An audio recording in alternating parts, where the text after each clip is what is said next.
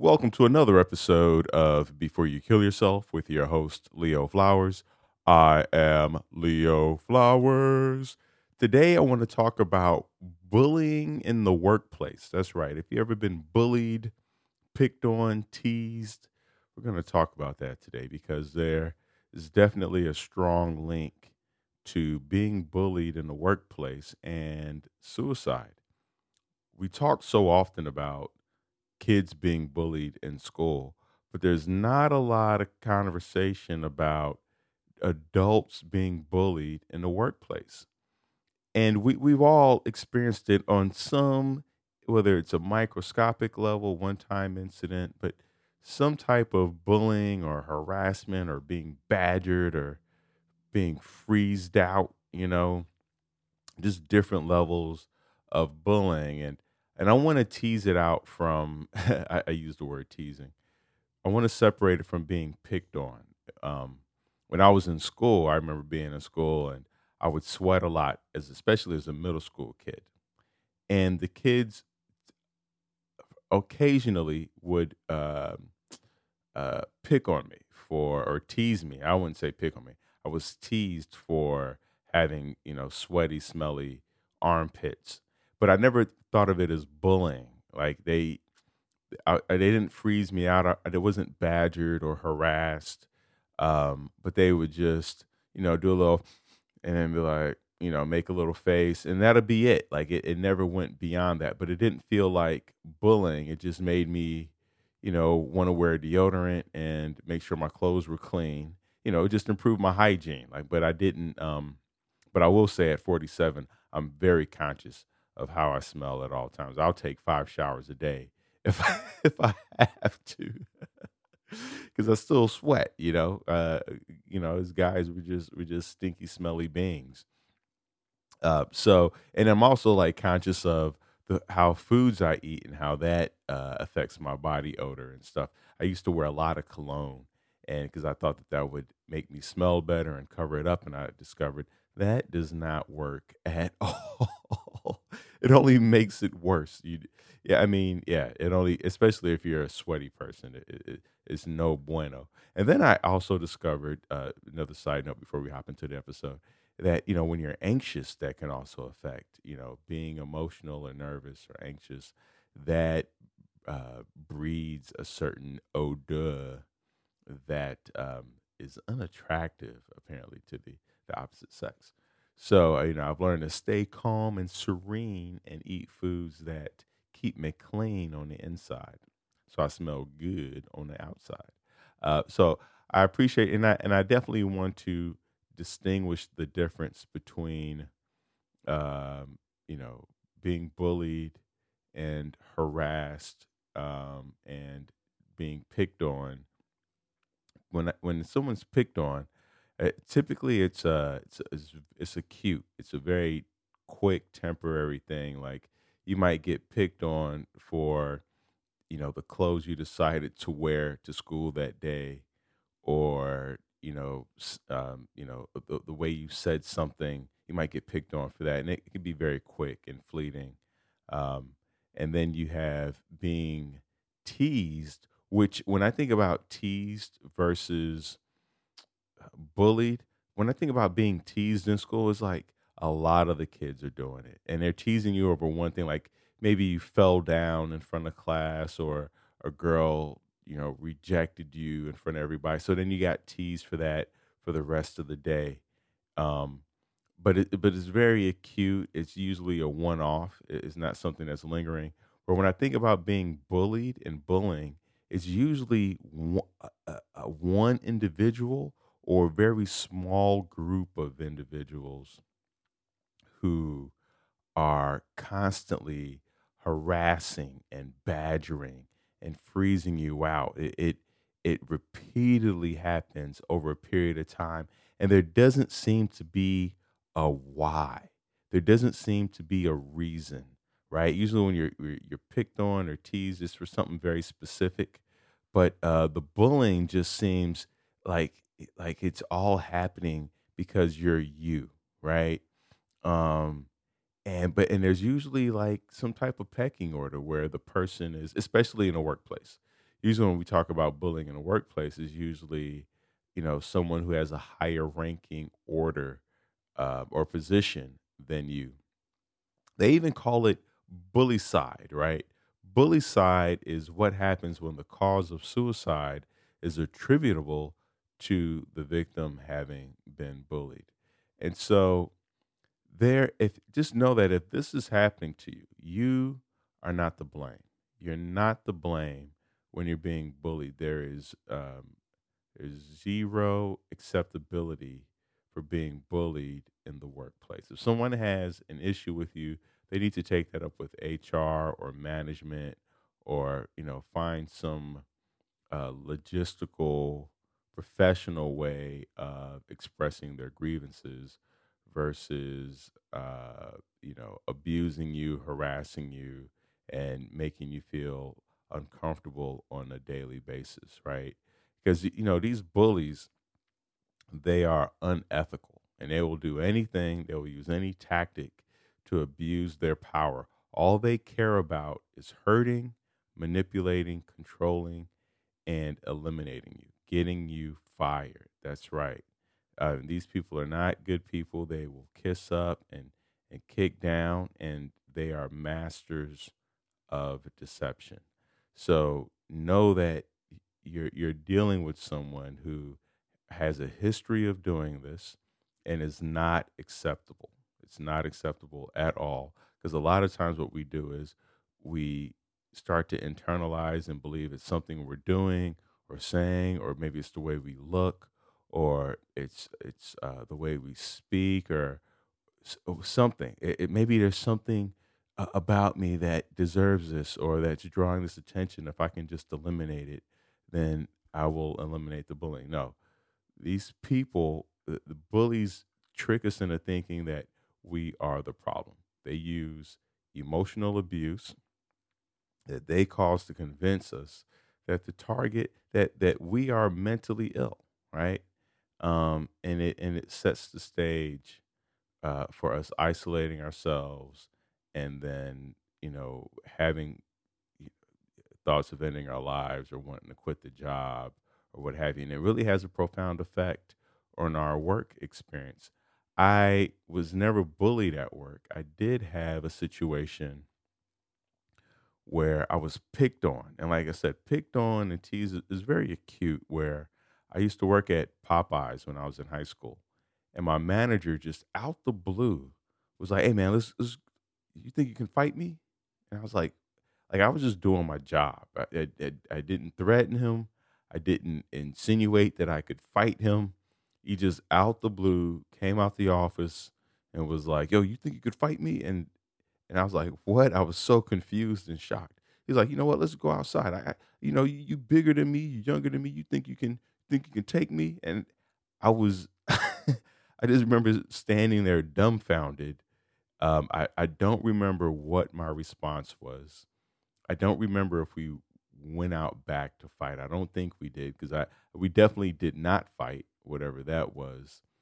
But to this day, I just because this is somebody who I broke bread with, meaning that I'd been over his house, we ate lunch together, we talked about music and movies. We had we there was never any perceived tension on my part, and so for him to be like, "You want to fight?"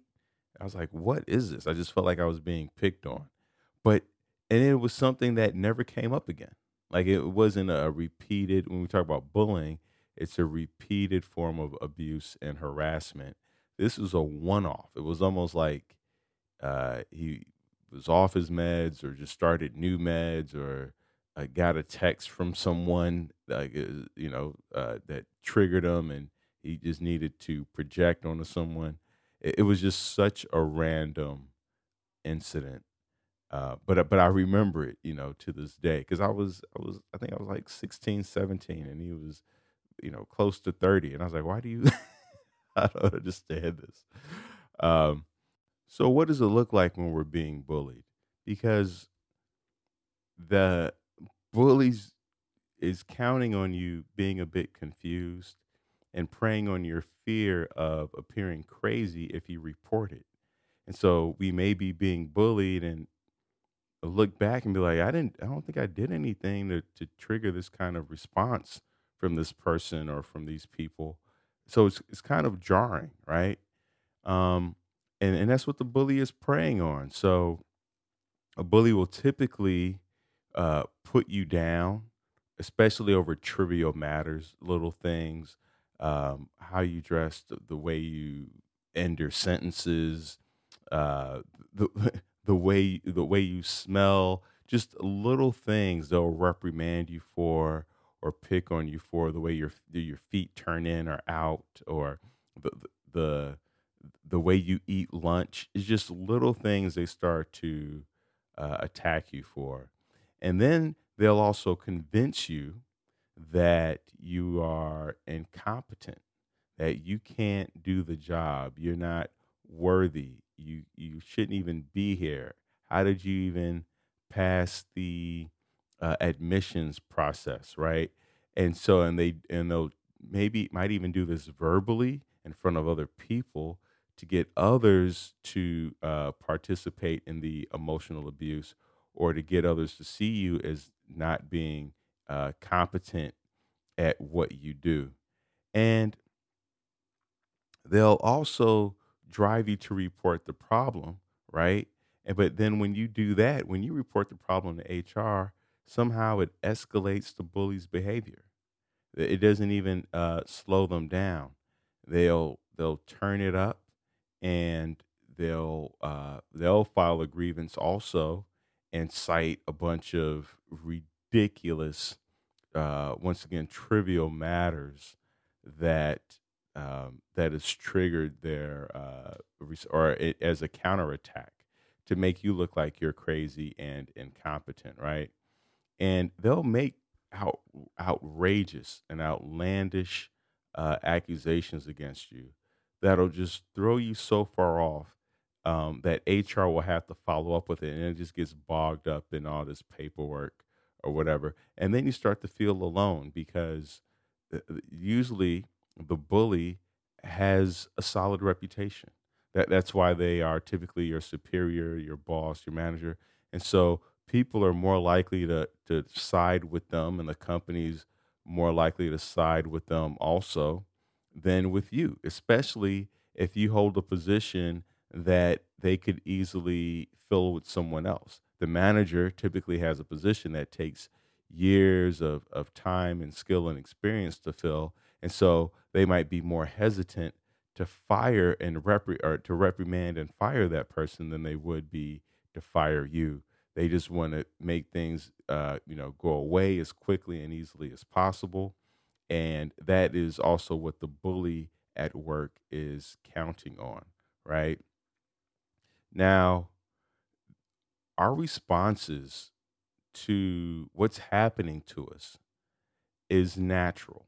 A lot of times when we're being bullied, it's important that we recognize that depression, impaired decision making, these are all natural responses to stress.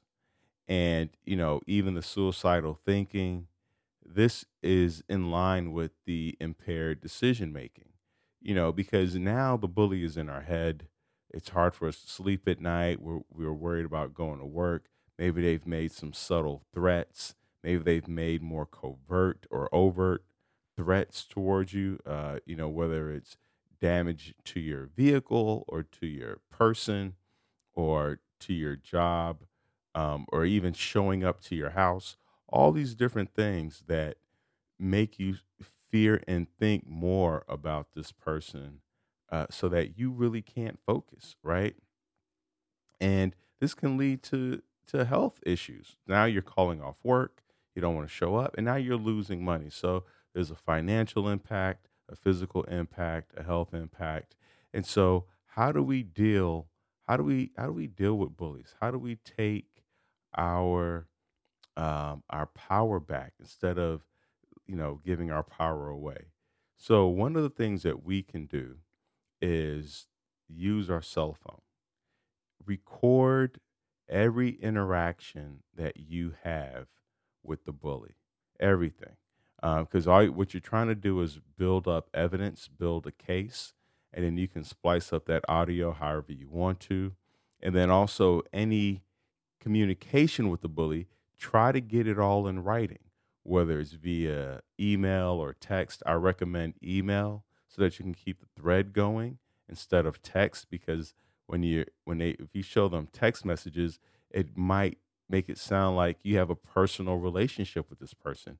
And then the bully can say, well, we've been texting back and forth. I thought we were friends and just teasing each other. But that's but you wouldn't have the same language in text that you would in email, especially if it's a work related email address that you're using. Meaning, like, I have a Gmail account, but some of you might have, like, Sally Smith at um, Facebook.com or Sally Smith at Google.com. You might have a workplace email. And so the language that people usually use in their workplace emails is typically going to be more professional than what you would use in a text message. And so then you have that thread, and then you also have the time at which the emails were sent.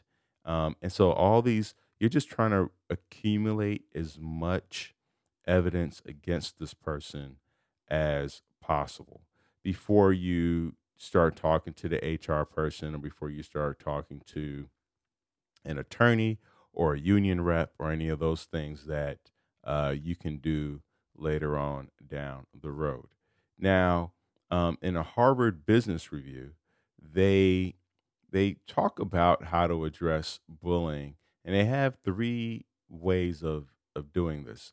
One is they say become a bee. When we think about bees, we think about being stung by a bee, but what makes a bee powerful is that it does have that stinger. And so to figure out what your sting is, and typically your sting or your sting thing or your thing sting is make sure you are doing your work to the letter of the law.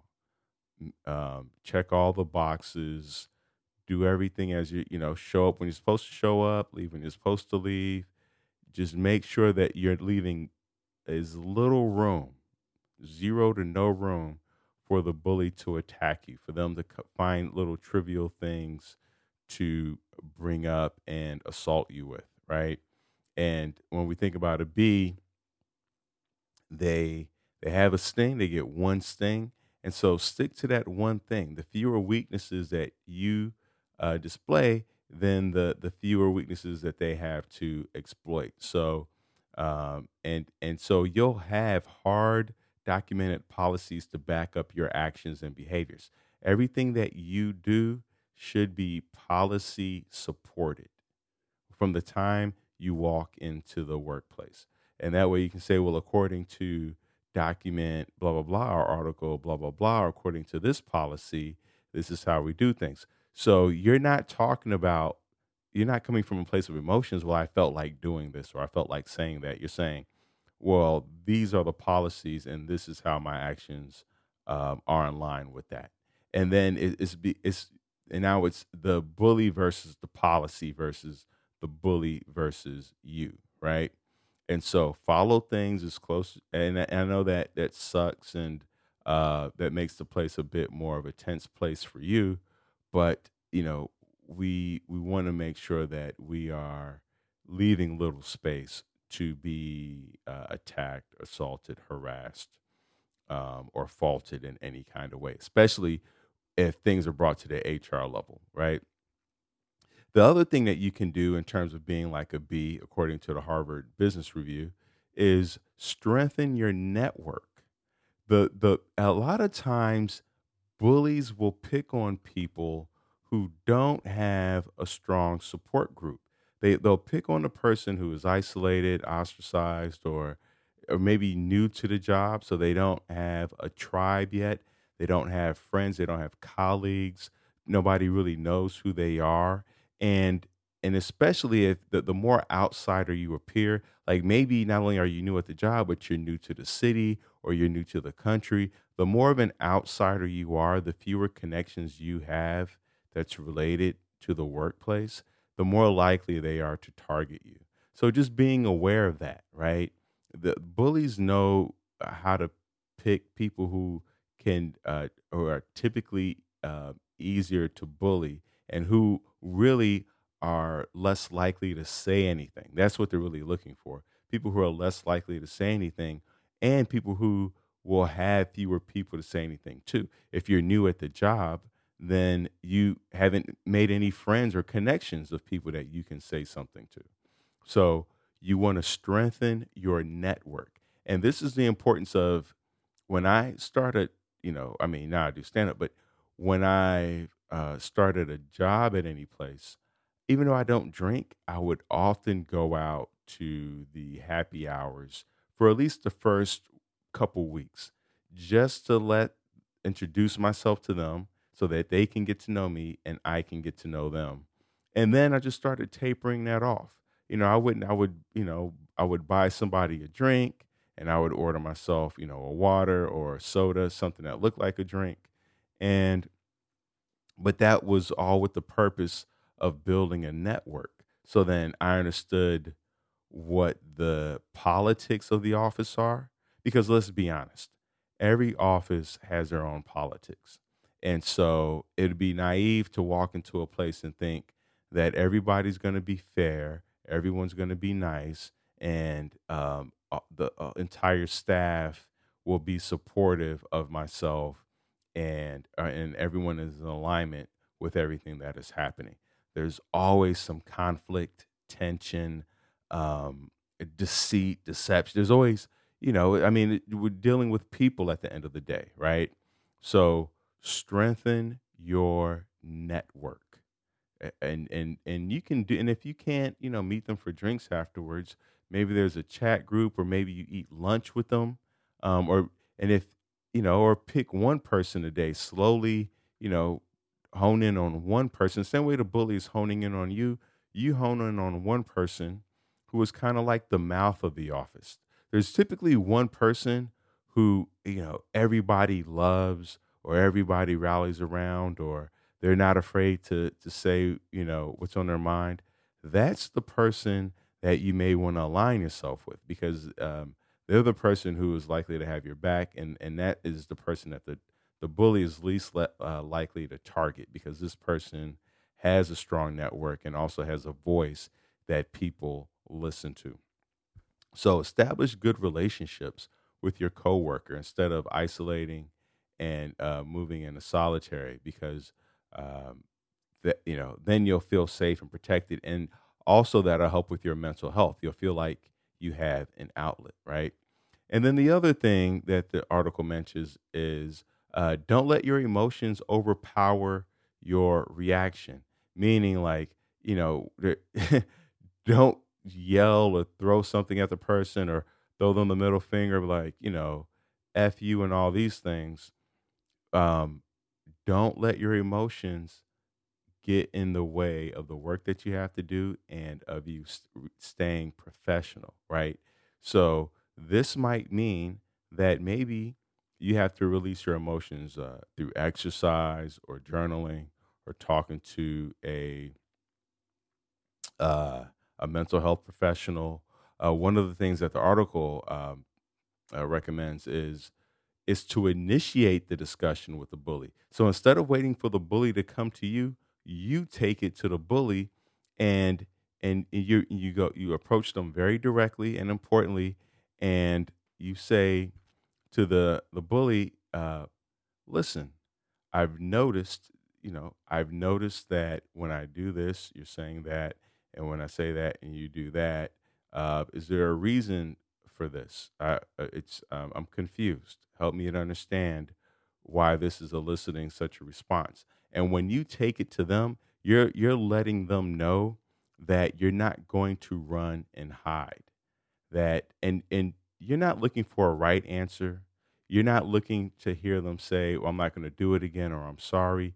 Your entire intention is to shine a light on their behaviors, not on them, but on their behaviors. So, hey, I noticed that when I was trying to leave, you stood in the doorway for 5 seconds. Or I noticed that you were standing by my car for 2 minutes after work.